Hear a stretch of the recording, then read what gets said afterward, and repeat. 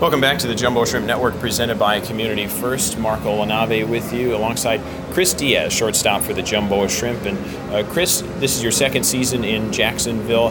Coming into this year and coming back to Jacksonville, what was your feeling?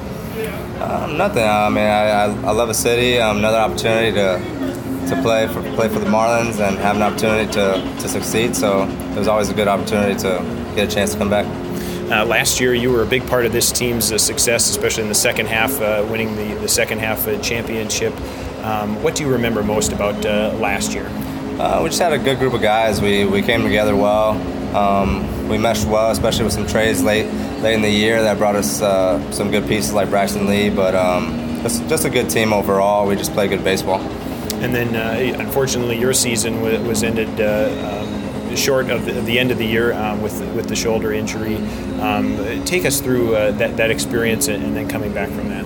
Yeah, I mean, it's never good to get your season shortened like that, but something I took it for what it was, and feels good now, and just looking forward to this season. When you were working in the off season to get ready for this year, what was your main focus? Just staying healthy. I mean, that's the goal throughout the whole years. It's maintaining your health, and if you can maintain your health, I mean, you're going to find success.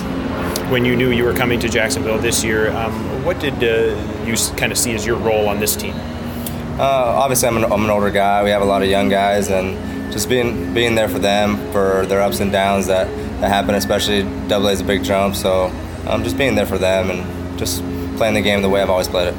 Thinking of those guys that are making their first appearances in AA within the last couple of weeks, what do you remember about your early time at this level? Definitely wanted to prove that I belonged.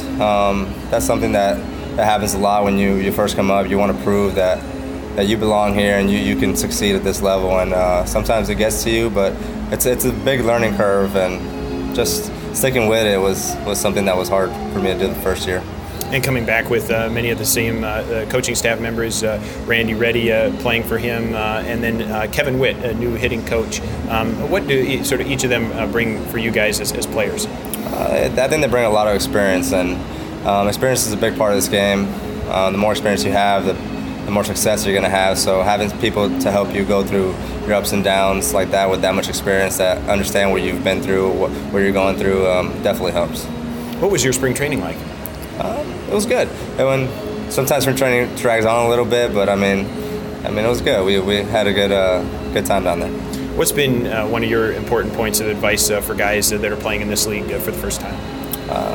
Just don't get too down the downs and too up on the ups. You just gotta try to find a way to just stay consistent throughout day in, day out. I mean, some days like these 5-game series, some teams are going to beat you. Other times you come back and you're going to beat them. So just stick with it. Overall, what are goals that you have on your list for this year? Trying to finish a full year. I think I've had some injuries in the past that didn't allow me to finish a full year. Finishing a full year and just being as consistent as I can every day, day in and day out. So.